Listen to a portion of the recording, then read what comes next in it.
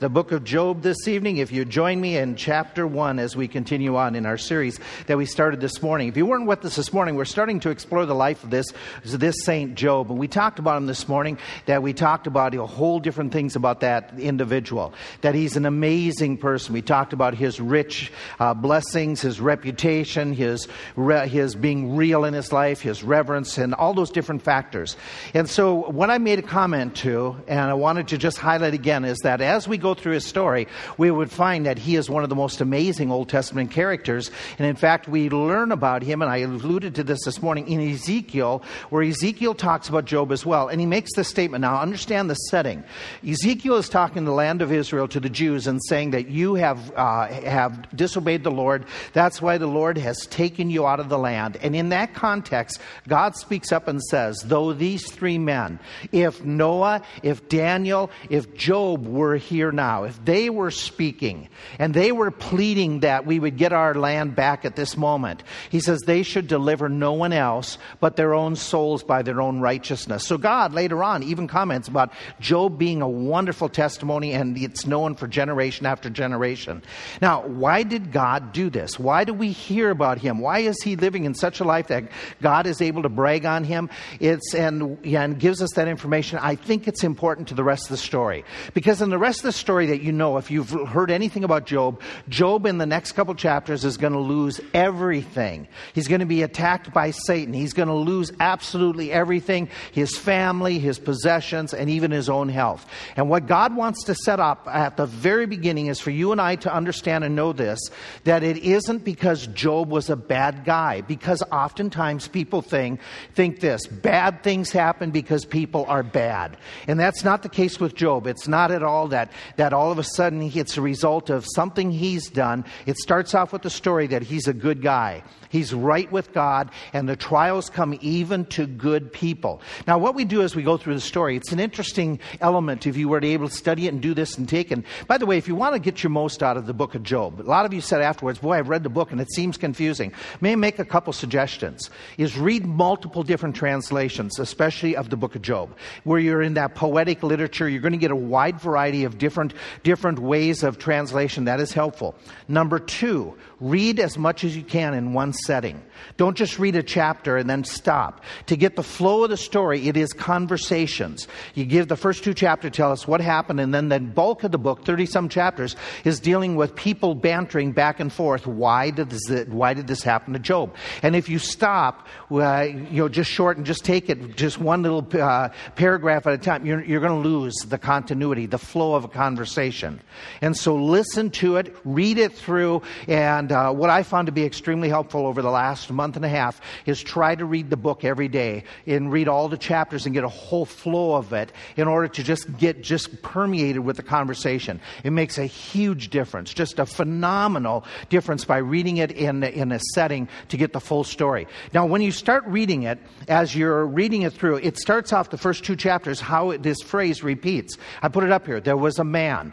Then all of a sudden, there's a shift. There was a day. Then there's another shift. There was a day when. And then there's another shift, and it's the fourth one that all of a sudden, again, there was a day. It's almost as if what he's doing is, to help us to understand it, is setting up a play, setting up a drama, setting up a theatrical presentation. And all of a sudden we get the stage curtain opens and we get the first scene. The first scene is Job talking about what type of guy is, get all the background information. Then we open with scene number 2. And when scene number 2, the curtain comes back, we find out what's going on in heaven. While Job is living on earth, what is happening in heaven? And that is these next few verses when we start reading the book. And if you open it up to Job chapter 1, you start reading starting with verse 6 down through verse 12. You get God sitting in heaven, and God is having a conversation. Job doesn't know the conversation is going on. Job is busy with the farm. He's busy with the kids. He's praying. He's doing his things. But in the same time, up in heaven, here's what we read is happening. We read that, number 1, we've known already that God is watching everything that is going on. That's those first few verses. God is seeing from heaven. He is totally observant of how Job has lived and how Job's family was doing and how Job was honoring him. Totally aware of that. So we know this, that God in heaven is seeing all that's going on. Now the second thing that we see is in that second group of verses, that second scene, that God is supervising. that God is controlling. God is calling in this time, calling the angels in to give account. Let's pick up the story in verse 6. Now there was a day when the sons of God came to present themselves before the Lord, and Satan came also among them. And the Lord said unto Satan, where were you? It's not like God lost Satan, but he's getting him to tell what's going on. Then Satan answered the Lord and said, from going to and fro in the earth, and from walking up and down in it. And the Lord said unto Satan, have you considered my servant Job, that there is none like him in the earth, a perfect and upright man, one that fears God, one that escheweth evil, or shuns it? Then Satan said to God, does Job fear God for no reason at all? Have you not made a hedge about him and about his house and about all that he has on every side? And you have blessed the work of his hands, and his substance is increased in the land. But put forth now your hand, touch all that he has, and he's going to curse you. He's going to curse you to your face. And the Lord said, behold, all that he has is in your power. Only upon him put not forth your hand. So Satan immediately, is the idea, anxiously went forth from the presence of the Lord. So we have God supervising. He's calling the angels in. The angels are giving an account. And when he does that, we are introduced to the third major player in this story. You have Job, the one character on earth. You have God, who is the main character of the story and how he reacts. And now we've been introduced to Satan.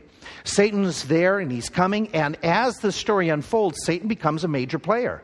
He's very involved. Now, he disappears from the conversation through most of the book, but he's a role player. He's an active participant in the very beginning. But the reason he kind of loses out in being talked about in the rest of the book is because people don't usually get mad at Satan for what goes bad. Who do they get mad at?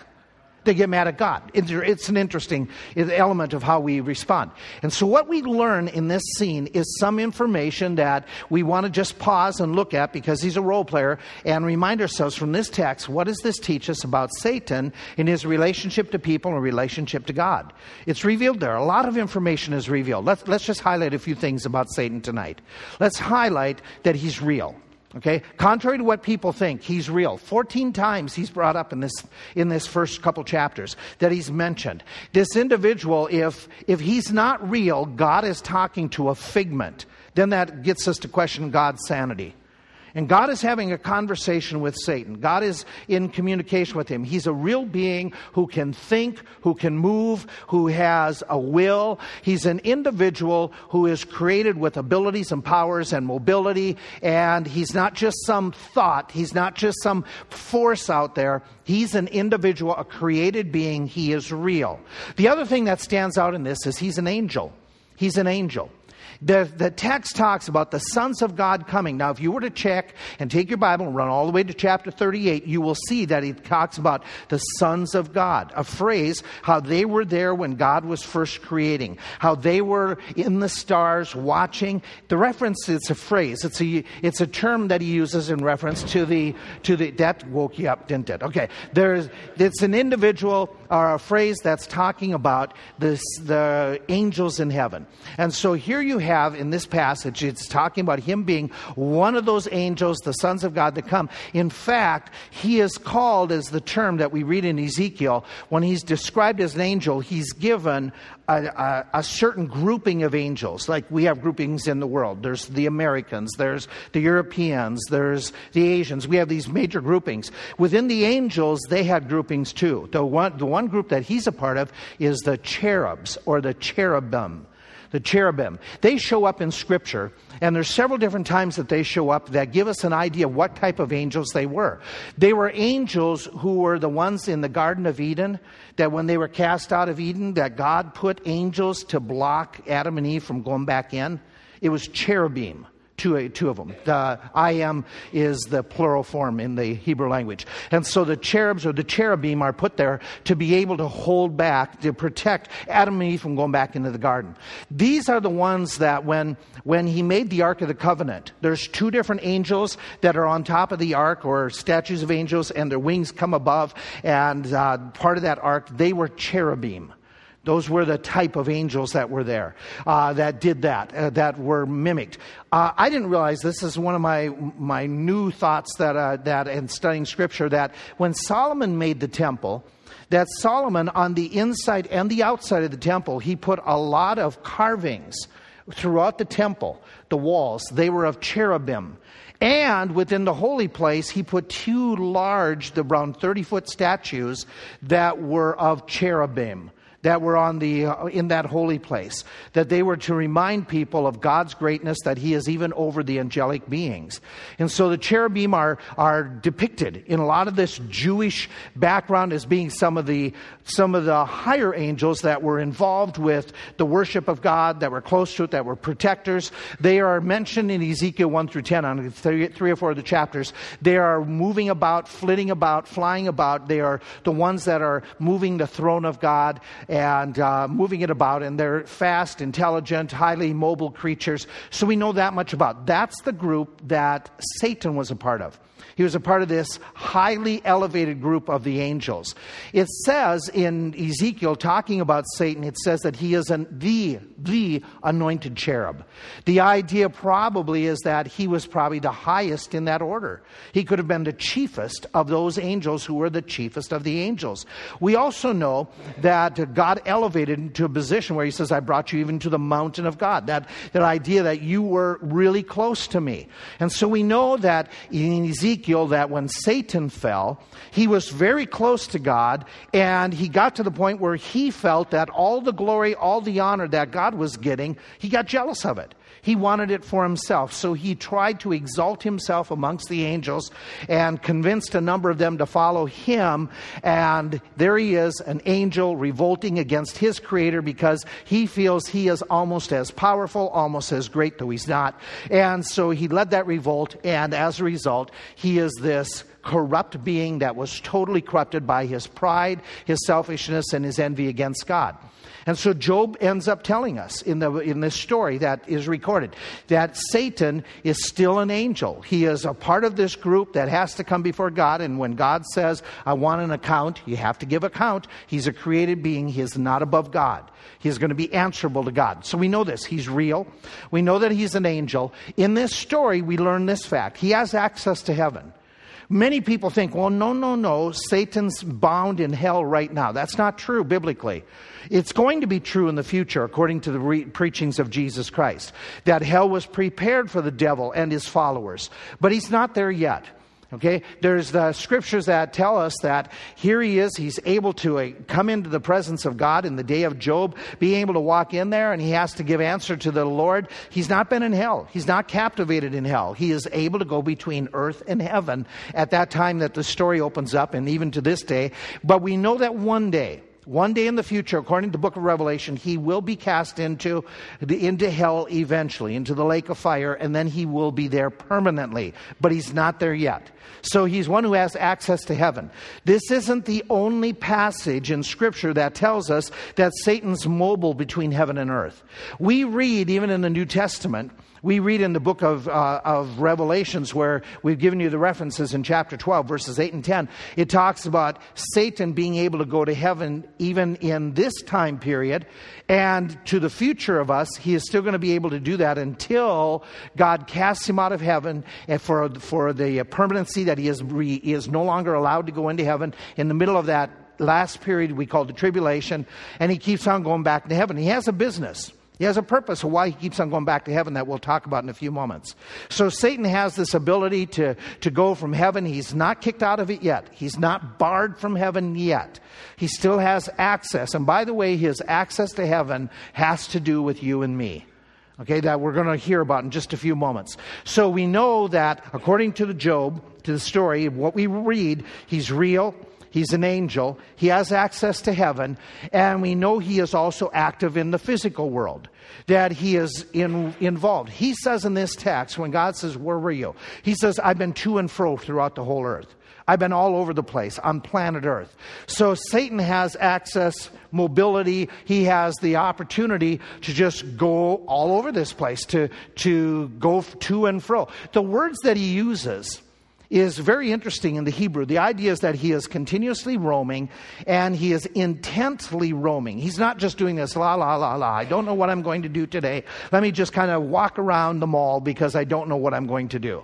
He's not doing that. The idea is that he is searching, It's the same words that God talks about, how God in 2 Chronicles, that his eyes are searching, running to and fro throughout the same phraseology. That there is a search being made, that he is looking for something, that he is investigating something here on planet Earth. And so we learn that from Job, from that story, that that's what's happening. But we know that he has great freedom. He's not bound like you and I are bound. We don't have the ability to go anywhere on planet Earth we want. Some places we're barred from. Some places we can't go because of money or visas or passports. Some places we just can't go because, there's a signs, do not enter. Not Satan. He has a lot more freedom and ability than you and I, and he does that roaming around planet Earth. That shouldn't surprise us that Satan is active on our planet. That he in the spiritual realm is doing a lot of activity. We read in Scripture where he is called names. Jesus Christ calls him this. He calls him the ruler of this world, that he has power. He has authority here in his roaming and his ability and his freedom upon. He's called the ruler of this world by Jesus. Jesus also calls him the prince of this world. That idea is that he is somebody in authority. He has power. He has influence upon the earth. We also learn in Ephesians 2, he's called the prince of the air. That is the atmospheres around us. So he's a very active player. He's a role player. He's involved. And we learn that he is called the God of this world, small g. But he's the idea that he's an influence. He's a force. He, as an individual, he has a lot of control and a lot of things underneath his thumb. So this is what we learn of Satan, that he is real, that he's an angel, that he is very active here even on planet Earth, and he has access to heaven. Now we keep on going. We say, okay, what else do we learn about him? Okay, he's searching. He's looking, and we have to ask the question, what is he searching for? What is he looking for? And I'm going to answer that in a few moments. Just hang on. Something else that he does. It says very clearly in this text, it's illustrated very clearly. He is against God. He is against God. That is clear in this story, that all of a sudden he's going to oppose God. Ever since the fall, that's no surprise. He opposes God from the beginning, that when Adam and Eve were in the garden, he was an influence to try to get them to revolt against God. We all know that story, that he comes and tempts Eve and he talks to her. That we'll see a little detail in a few moments. His name that God gives him in this text, Satan, in the Hebrew means adversary, opponent. Somebody who's in opposition. So right from the very beginning, God is calling him, referring to him as my enemy, my opponent. And so that clearly illustrating that he's against God. But he, in not only opposing God, as we're going to see in this story, and as it says already, that we read, he's opposing not only God, but he's opposing God's followers. He's going to attack Job, where he says, does Job follow you because of... And he attacks Job. In essence, he's attacking God, as we'll see in a moment. So it's no surprise that that Satan is going to show up in this story there in heaven as a real person. And he's gone on earth. He's checked out some things. He's come back to heaven. And he starts opposing the Lord in heaven. Before all of God's heavenly host, he starts making accusations. And he verbally attacks Job in front of God. And God, who has been bragging on Job, saying, have you considered Job? And Satan attacks him, because Satan attacks everything that God is for, Satan is against. And so in this text that goes on in the next, when it says that he ran out of heaven, he left real quickly, he's going to attack Job physically, as we'll see next Sunday morning. He starts the battle with Job by attacking him in the physical realm there on planet Earth. So we get this idea that he is opposing God. But what really stands out in these first few verses is that his opposition is all about accusations. He's going to attack the character of Job. Interesting how this unfolds. That he is living up to it. Remember in the New Testament, he is called the accuser of the brethren, that he accuses. Okay, and that's what he does even now when he goes to heaven. And finally in Revelation 12, when Satan finally is barred from heaven, the joy, rejoicing and the praising in heaven is, we finally got rid of the accuser. The one who is always bringing up the flaws and faults of others. And he's called the accuser for that reason, which demonstrates and illustrates for us a lot of information. and tells us exactly what his modus operandi is. That this guy, when he comes flying down to the earth, when he's anxiously looking through earth, he's looking for opportunity to make accusations. Now, that shouldn't surprise us. If we go all the way back to the Garden of Eden, we know that he even accused God. From the very beginning, he accused God. From the very beginning in his revolt, God doesn't deserve the glory, I do. He's attacking God. Then when he gets with Adam and Eve in Genesis chapter 3, do you remember the story that when he comes to Eve in that encounter, when he and her are talking, he says these 3 lines. He says to Eve, "Yea, has God said, you shall not eat of the tree of every tree of the garden." And she responds, he says, "You shall not surely die."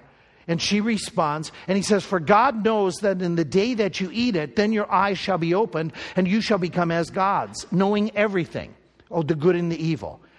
In this attack, then in this temptation, he is attacking our Lord. The God who Adam and Eve were walking with in the garden, who they saw his provisions. He took care of them. He's been walking with them. He's been fellowshipping. They had everything perfect. And Satan, in his subtlety, in his attacks, got those people with their total innocence, got them to believe his accusations. The accusations against God. "Yea, has God said, you shall not eat of every tree of the garden." Which God had told them, you can eat of everything but these 2 trees that they weren't supposed to eat. And basically what he's doing is, he's implying that maybe you misunderstood. Maybe God isn't clear. Maybe God is confusing you at times. You really sure God said this? You really sure that this is accurate? Maybe you can't really trust the words of the Lord. Yea, he says, you're not going to die. He's accusing God of being a liar. He's accusing God of not meaning what God has said. And so in his subtlety, Eve starts thinking, well, maybe it's true. Maybe the word of God isn't true. Maybe I don't understand. Maybe there's something that I've missed. Maybe God is not concise and clear. Maybe God is tricking me. Maybe God has lied to me. And she falls for it. When he says, "For God knows that in the day you eat," do you realize what he's doing? He is saying, God is holding out on you. God isn't being good to you. God is one that he knows these things are good, but he's just hanging on to it himself. That God isn't doing what you deserve. You deserve so much better than what God is doing for you. God is basically trying to keep you suppressed. You could be so much greater, but God is holding you down. God is a selfish being. God is a cruel being. God is a killjoy. That's what he's saying. By the way, does he still continue with those accusations against God today? Do they work? They still work. They still work. Even people who understand the Bible, even people who have heard the Bible preached, even people who have read the Bible, they can, if they listen to this guy, they can start thinking, well, God is he's a meanie. God isn't after my good. He is just being selfish. And that's a satanic lie. So here we have in this story that Satan is going to accuse God once again. Okay, that he's going to have this attack. He's going to make this to get people to turn against God. And it's going to happen in this text. This is a quote that I found very interesting. Satan would have us to believe that God is not fair. Yet we seldom consider the cruelty of the devil. I have never met anyone bitter about what Satan has done to them, but I've met many people who are bitter towards God. Right? It's true. It's true. God gets blamed for all the evil that goes on, but who's the instigator of so much evil? And nobody blames him. He's usually left off the hook totally. Boy, is he clever. He causes the problems. He creates the heartaches. He creates the problems. And then he gets in the ear and says, it's God's fault. It's God. He's just an instigator. He's a troublemaker. And here he is, he's making trouble as he's allowed into heaven. He's against God. That's the bottom line. He's against God. In this story, okay, let's just take it step by step. He is not only in times past accusing God of things, but he mostly accuses people. And in this story, he's going to do it to Job. Okay, which is no surprise, because we read elsewhere, there's two other accounts that we read about this, that when he goes to heaven, one of the things he does is he accuses people before God. He basically is saying, okay, I've come to planet Earth and I've checked things out. And I saw, Alan, you're closest, so you're the guinea pig. It's either you or Gail, so I've picked on her enough. Well, I can do that. I get Gail, okay. So I've checked out the Newton household. And I've looked closely. And God, that Newton dude, you should see what he does. I mean, talk about snore. Now, that's probably not one of them that he brings up. Okay.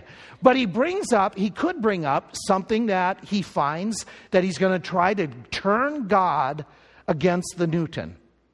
Or turn God against you. He's an accuser. He did that in Zechariah. In Zechariah chapter 3, the story is told of Israel. Their representative, their high priest at the time, his name is Joshua, not the same Joshua from the book of Joshua.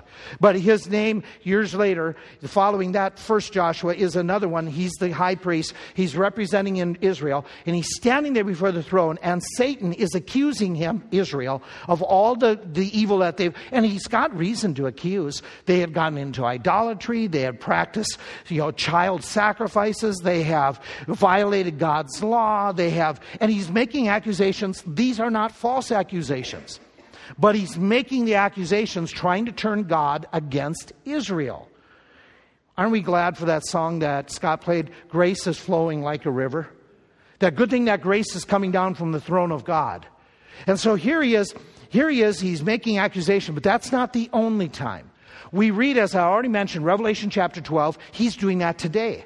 His reason for coming to earth and running around and searching to and fro is to check out lives that he can make accusations against, to turn God against believers. God said, I will never leave thee nor... Okay, if Satan can get God to change his mind, what has he done with God? He's proven that God is not faithful. It's a blemish on God's character. And so, if Satan can do this, if he can get God to take away your salvation, to say, oh, that's it, I'm done with you, you're no longer my child. Then, when God said, I give unto them what type of life? Eternal life, and they shall never perish. Then God's a liar. So Satan is trying in the court of heaven, trying to manipulate, trying to get God to move against us, so as to move God against his own person, his own character. And so he's attacking. And so he's looking. And so it brings us back to that question. What is Satan searching for when he roams? To make accusation against God's people. To also look at weaknesses, obviously, that he can exploit. To find out, okay, what did I find in the Newton life that I could also use again to try to get him to go against the Lord, to not trust the Lord. So when when Satan starts checking out your life, your household, your locker at school, when Satan starts checking your habits, or when he starts looking about the way you talk, when he starts checking your computer sites where you've been, when Satan starts looking at your checkbook, your finances, when he sees and observes and looks at the way you talk at home, when he is looking at your work habits and how you might fudge things at work, when he's watching and seeing how you treat family members, what you say to them about them, what does he find? Does he find fodder? Does he find fuel? Does he find ammunition to make an attack against you, an accusation? What's he see? Now, again, Satan can't be everywhere. Good. So I hope he stays at the Newton household and stays out of the Burgraff household. So you keep busy, keep him satisfied over there, okay? But we know that Satan has hordes with him. So this is a scary thought. It's that this is what he's trying to do. We understand that this is an evil person that tries to get us to do wrong, tries to turn God against us and us against God. There's nothing good in this character. There's absolutely nothing good. And so we know that he's accusing Job of wrongdoing. Here's the interesting way he does it with Job. In verse 8, God says, have you considered my servant Job? He is perfect. He is upright. He eschews evil. In other words, God says that this guy is so outstanding. Satan has to admit he is. He is upright. He is your servant. He is being one that fears you. He shuns evil. He says, you're right, he's that. So Satan has to find something he can attack, and he attacks the motives. Why Job? Satan doesn't even have to bother attacking my motives. I give him enough junk to not even question my motives, my actions. Job was so upright that he says, okay, but he can't even stop with saying something good about Job. He has to add an attack. He has to find some flaw. And the flaw he finds is this. He says that the only reason that Job is serving you is because you do good to him. He's got everything. He's got the bank account. He's got the prosperity. He's got the kids. He's got the businesses. He's got the reputation. He's got the elections. The reason that he serves you is because of prosperity. He's following you because basically his holiness is for hire. His piety is for pay. That the only reason he is faithful to you is what he can get out of it. Not because he believes you deserve glory, not because he believes you are majestic, not that he believes that you are all good and only good. He is only following you because of what he wants to get out of it. And he's gotten a lot, so he's following you. Subtle attack, interesting attack. That he's basically accusing Job of being the gospel of prosperity. That he is only following God as long as things are good. By the way, is that why some people profess to follow God? Is that why some people flocked to Jesus? The answer is yes, what they could get out of it. Healings, the kingdom, get rid of the Romans. They didn't understand. But Job is one that feared God. It wasn't that he was after riches and all those things. They weren't the most important thing in his life. The most important thing was his uprightness, his perfectness, his fear of God, his eschewing evil. That we talked about this morning. But Satan attacks. Satan wants to get God to question.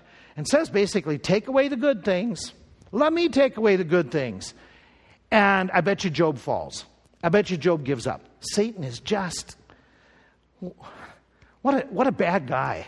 What a terrible guy.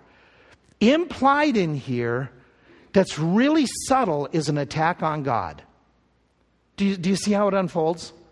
What he is saying about Satan says that, by the way, in front of all you angels, in front of all you heavenly hosts, I think Job is following you for the wrong reasons. And when he says the announcement that Job is only following you because you have given him things, he's basically saying, God, you don't know everything. Job is scamming you and you don't even know it. You've been duped by Job.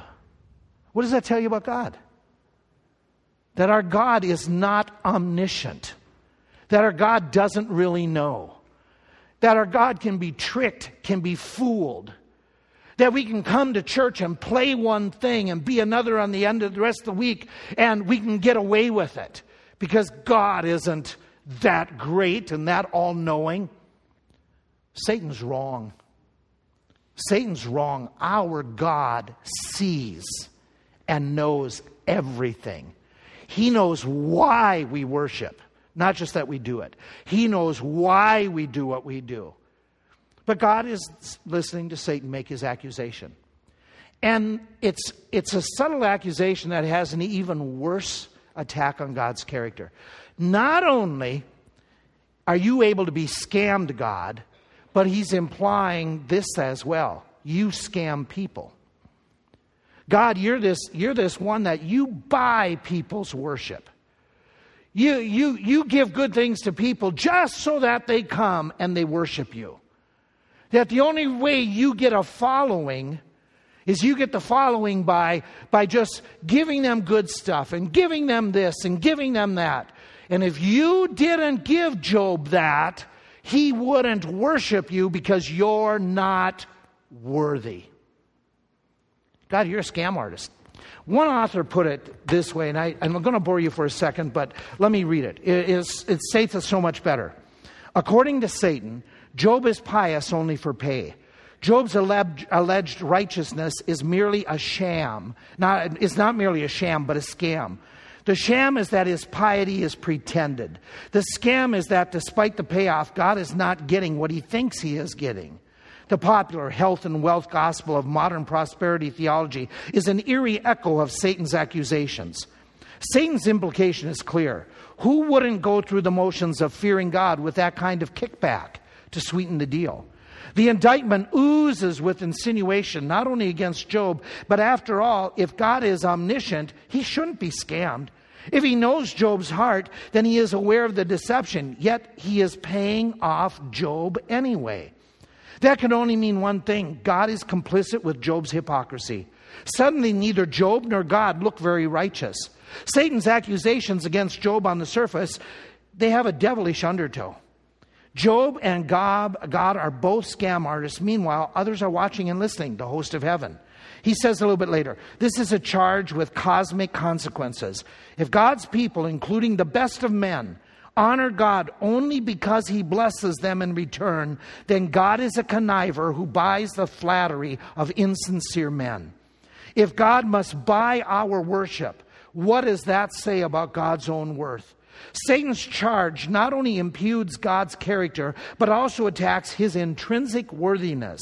Here is the ugly underbelly of Satan's accusation. The first tip that the book is not ultimately about Job. In the final analysis, this book is as much about God being on trial as it is Job being tested. Let me read one other quote that I thought was important. This is what is going on in Job. This is what is at stake. The audience at the original live performance of Job consists of all the spiritual intelligences, all the angels in the heavenlies. God wants to display for all created beings the mutual genuineness, the mutual integrity of the relationship he is enjoying with the man Job. If the faith of even the best of those men is insincere and rooted in self-interest, God would be a manipulative, deceptive deity who bribes men for worship. The whole created order would collapse into chaos that follows the overthrow of such a tyrant and a fraud. Satan, like Toto, would have pulled back the curtain to reveal a cosmic humbug, loudly protesting, "Pay no attention to the man behind the curtain."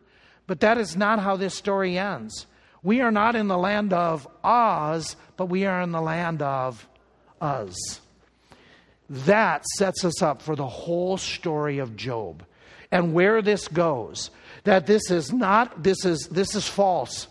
What Satan is saying about Job, what he's saying about God are untrue. They're lies. This is evil. This is evil at its core. Attacking God's holiness, his worthiness, his goodness. Attacking God as being a selfish tyrant. Attacking individuals for their character, for their righteousness when they totally dedicated out of pure motives to say they only did it for gain. This guy is evil. This character is just an awful, it shouldn't surprise us. We shouldn't be surprised he did this at the very early times. We read about him in Scripture that he is called the enemy of God. We read in Scripture he's the father of all lies. We read in Scripture he's called the evil one. We read in Scripture he's the old serpent. We read in Scripture he's a murderer. He's trying to destroy individuals. We find out he's a roaring lion seeking whom he may devour. Evil, evil, evil. Liar, liar, liar. Deceit. Don't be fooled. Don't be fooled by this individual that may be lying and may be tricking, because what he is trying to do is persuade as many people to turn against God as possible. There is one other thought I want to conclude with this. He is limited. He is limited. This is the blessing of the story. The story talks about how he is not equal to God. Do not think for a moment that God and Satan are kind of, there they are in the boxing match of spiritual things, and they're both equal opponents. There is no equality. Satan doesn't come near God. He thinks he does, but they are not equals in any way, shape, or form. God is so much greater, so much higher. He is the creator. Satan is a created being. Satan is limited. How do I know that? He has come in answer to God. When God says, "Where were you? You who are an angel, who were created, where were you? He's got to give an account. He's got to tell God. He's with the other angels who are appearing before God and giving account of themselves. And he's got to give answer to God. He can't argue. Can't say it's none of your business. Can't do that. Can't do that to God, because everything is God's business.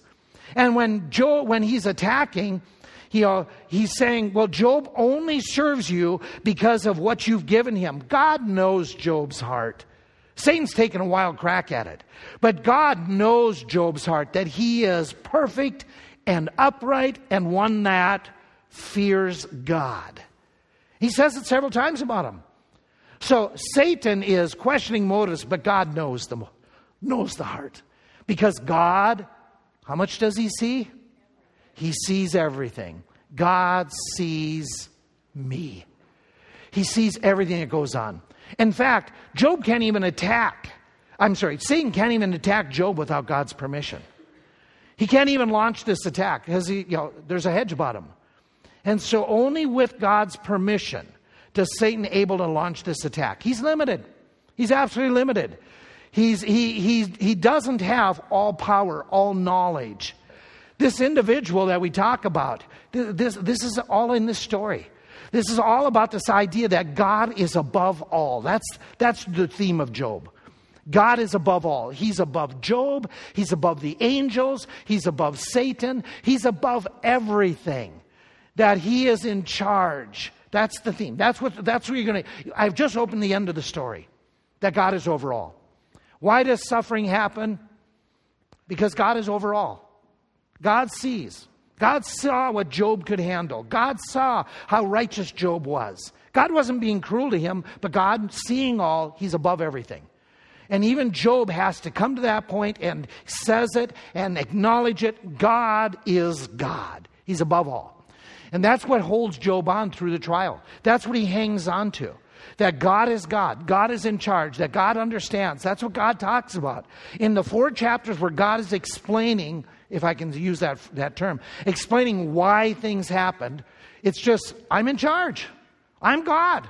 Where were you when I created? Whose counsel did I have to seek? And so that's the theme. And from the very beginning, we hear about it. God's in charge. Job says God's in charge. Satan, who wants to be in charge, is put in his place in the first few verses. You got to give an account of me. You can only do so much. Now think about it from a spiritual point. Satan has all these freedoms on earth, and it scares us, but he's still accountable to God. It scares us that he is brilliant and shrewd, but he doesn't know everything. He doesn't know motives. God does. We think about Satan, how much power he has on earth. And he does. He's influential. He's powerful. But he's limited by God. When we go through the story, he's cruel. He's dangerous. He's hurtful, harmful. But he has boundaries established by God. He can only go so far. When we talk about him, he seeks to overthrow God. He's already been defeated. He's already been conquered. He just won't admit defeat. He's like the politician that lost the election but won't admit it. That's Satan. And one day he will be utterly defeated. One day God is going to stop his shenanigans. One day God's going to put an end to it. The question is, why doesn't God do it right now? That's kind of like what Job is going through. Why doesn't this stop right now? Why isn't there an end? Can I give you a theological explanation quickly that may help? God doesn't force people to follow him. God doesn't force. God is not what Satan said. Satan says God buys people, God manipulates people, that God is this conniver, this scammer. That's not our God at all. God is holy and righteous and always does good. But he doesn't force people to serve him, to follow him. He wants them to choose. Because devotion has to be from the heart. Otherwise, it's not devotion, it's manipulation. So God gives this free will. He wants people to choose. And in giving them this opportunity, he's giving an opportunity because the Lord doesn't want any to perish. So why is he delaying even right now? Why does he put an end to Satan right now? Because there's still many people that have yet to repent of their sin. And God doesn't want them to perish and end up in hell. He wants to save them. In fact, he wants them saved so bad. What did he do for them? For God so loved the world that He died for them. He sent His Son for them. He wants them to repent. But one day the opportunity is going to end. While there is opportunity for choice, before everybody is forced to bow down and confess Jesus is Lord, before that time happens, there's still choice. And in this choice, Satan's a factor. He's a player. He's trying to persuade people one way. God lays out with His Spirit, with His Word, with you believers, lays out why they should follow Him. But they have the freedom to choose. And the point is that Satan, in his rejection, in his refusal to admit defeat, is still trying to turn God against people and people against God. And what he does is he lies. He lies. And he lies and lies. So what do I walk away from this study? Here's the conclusion of the whole matter for tonight. We walk away with these thoughts. God is above all. God is above all. God is above all. Therefore, even though we understand Satan's a force, we don't need to live in dread of Satan. Because greater is He that is in us than he that is. We have Christ. If we're born again, if God be for us, who can be against us? Though we respect that this is an enemy, we don't have to live in utter dread and fear of him. Something else. We need to remember that since Satan is limited, he doesn't know us as well as he thinks he does, and he doesn't know God as well as he thinks. Then when we respond to God in worship, and we maintain worship in the middle of our trials, in the middle of our difficulties, we maintain our faith, our praise, our honor, our faith and trust. We defeat the evil one by how we worship, by how we approach the Holy One in heaven. We need to remember this. God is above all. We don't need to listen to Satan's tricks. We listen to God. By the way, some of the most common, frequently heard lies that come out of Satan's mouth that you don't want to listen to. You listen to God. You don't listen to Satan. They come up in basically these three phrases. Not real. Idea is Satan gets people to think he's not real, God's not real, or not important. Following God is not as important as making money. Following God is not as important about having vacation. Following God is not as important about, there's things in this world that are important, but everything pales in comparison to worshiping the Almighty. There's one other lie that Satan gives. Not now. Wait till later to serve God. Wait until you're an old person. Wait until you're married and have kids. You don't need to follow God now. Just wait until... No, listen. That's a lie from Satan. The reality is that this is the day of salvation. That if you're not born again, you need to get saved like those three people shared with us this evening. That they came to a place in their life, whether it was as a youngster or as an oldster, they came to a point where they knew that they needed a Savior. And they needed them now. Now is the time that you call upon Christ if you've never done that. Why don't you do that even right now as we close in prayer?